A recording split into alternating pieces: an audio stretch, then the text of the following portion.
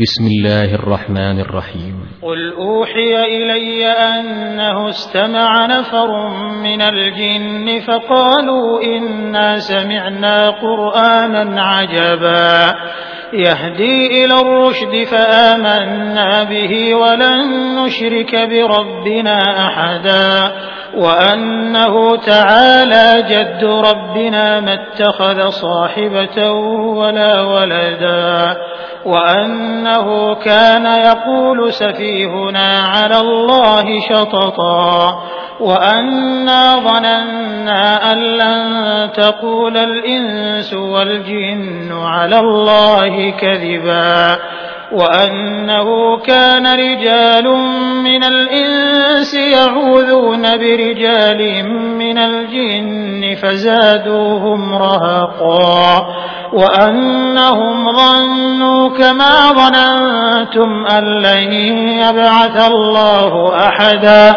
وأنا لمسنا السماء فوجدناها ملئت حرسا شديدا وشهبا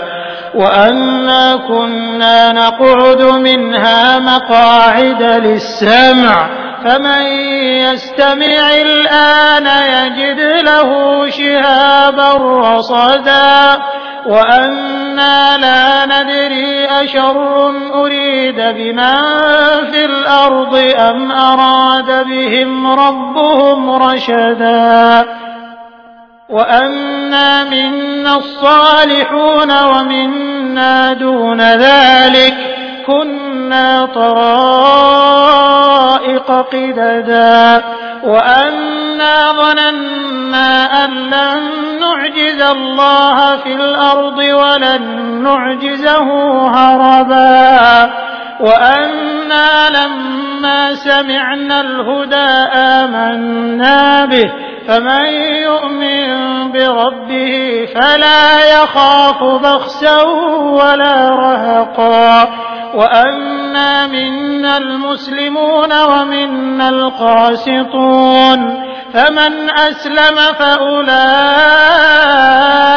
تحروا رشدا وأما القاسطون فكانوا لجهنم حطبا وأن لو استقاموا على الطريقة لأسقيناهم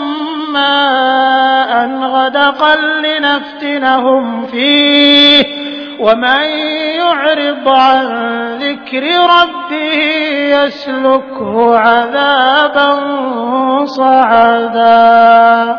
وأن المساجد لله فلا تدعوا مع الله أحدا وأنه لما قام عبد الله يدعوه كادوا يكونون عليه لبدا قل إنما أدعو ربي ولا أشرك به أحدا قل إني لا أملك لكم ضرا ولا رشدا قل إني لن يجيرني من الله أحد ولن أجد من دونه ملتحدا إلا بلاغا من الله ورسالاته ومن يعص الله ورسوله فإن له نار جهنم خالدين فيها أبدا حتى إذا رأوا ما يوعدون فسيعلمون من أضعف ناصرا وأقل عددا قل إن أدري أقريب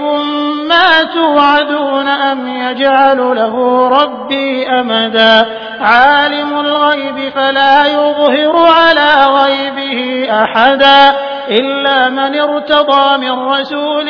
فإنه يسلك من بين يديه ومن خلفه رصدا ليعلم أن قد أبلغوا رسالات ربهم وأحاط بما لديهم وأحصى كل شيء عددا